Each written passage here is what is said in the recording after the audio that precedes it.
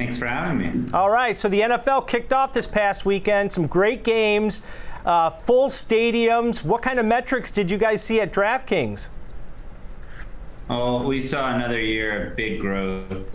We're really excited and pleased at the start of the NFL season. To put in perspective, Thursday is always the opening game, of course. In 2018, when we launched in New Jersey, which is one state, it took us about a month to get to 1 million bets.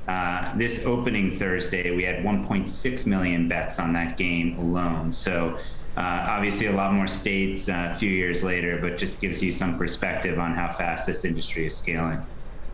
Yeah, and if you look at the trends that you're seeing in here, you guys are in 16 states now where gambling's legalized. Do you see your growth, continuing to expand across the other states as they work through maybe some of the regulatory and legal issues? Well, certainly, we've seen great momentum with state legalization. As I mentioned a moment ago, in 2018, to start the NFL season, New Jersey was the only state we were live in online. Now we're live online in 14 states, 16 total if you include retail, brick and mortar settings. And we see more state legalization on the rise. And in fact, there's several states, including New York, Louisiana, Maryland is another one that have legalized and have not, and Connecticut, is another one that have legalized in the past year and have not yet launched. So those four are coming, and hopefully we'll see more states legalized in the coming months with states like Massachusetts and Ohio still considering legislation.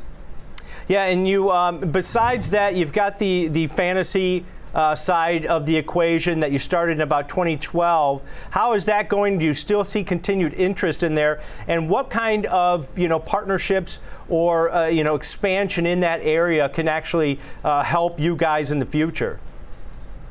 Well, fantasy continues to be a great and growthful product for us. We saw another year of really robust year-over-year growth. It's certainly more mature than the nascent online sports betting market, but continues to be a nice grower and also a great source of new customers for us. So we're very happy with that. We continue to find great ways to partner both with fantasy and sports betting. The NFL, as an example, is a partner of ours, both on the daily fantasy side, we're the exclusive official partner of the NFL there, and on the sports betting side, where we are co-exclusive as the official partner. So lots of great opportunities, I think, with both products for us to establish great relationships with real great organizations like the sports leagues, media companies, teams, and so on. Now, you've got a marketplace also that you guys recently started with NFTs, Tom Brady's NFT platform. Is that another silo that you guys are using for revenue and expansion?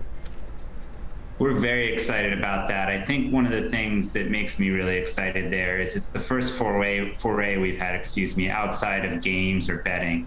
I think it's the first time we've kind of gone outside our lane, so to speak, and shown that we can do it.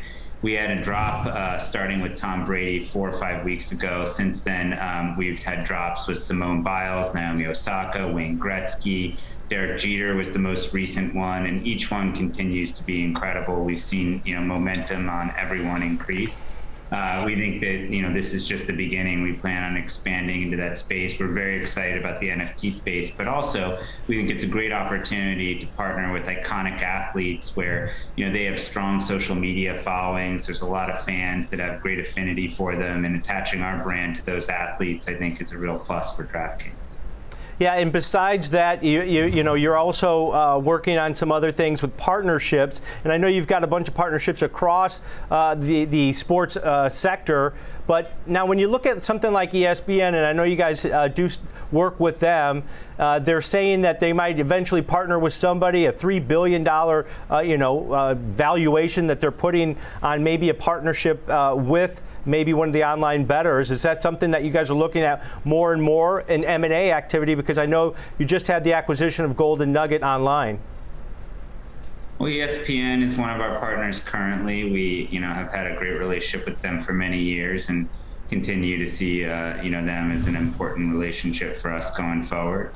As far as M&A goes, I think M&A is going to be opportunistic for us. We had a deal with Golden Nugget that we're really excited about that I think will help us, create even more opportunities in the iGaming space. We also get to work with Tillman Fertitta, who's a great entrepreneur and has a really strong track record of building great businesses. So very excited about that one. As far as other M&A goes, we're going to have to see what's out there. And, right now we feel like we have everything we need.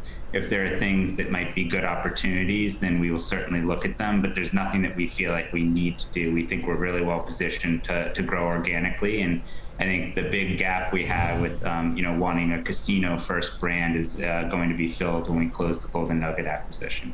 Right, and then with the NFL kicking off, I mean, this is the bread and butter of your industry at this point.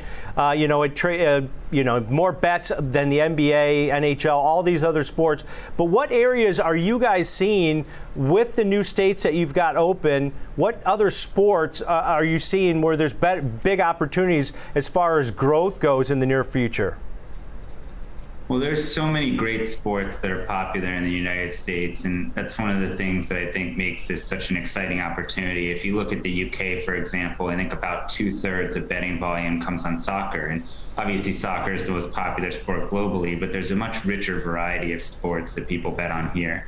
The NFL, of course, is the biggest. There's no denying that, but NBA is very large, Major League Baseball, NHL, golf has been fantastic for us. UFC has been fantastic for us. And, I think you're going to continue to see growth across all those. And I think you're also going to see people adopt, other sorts of sports. During the pandemic, for a period of time, ping pong was our most popular betting sport when most of the others were shut down. So I think lots of interest across a lot of different things. And what we're trying to do is just bring exciting, opportunities for our customers to experience the product.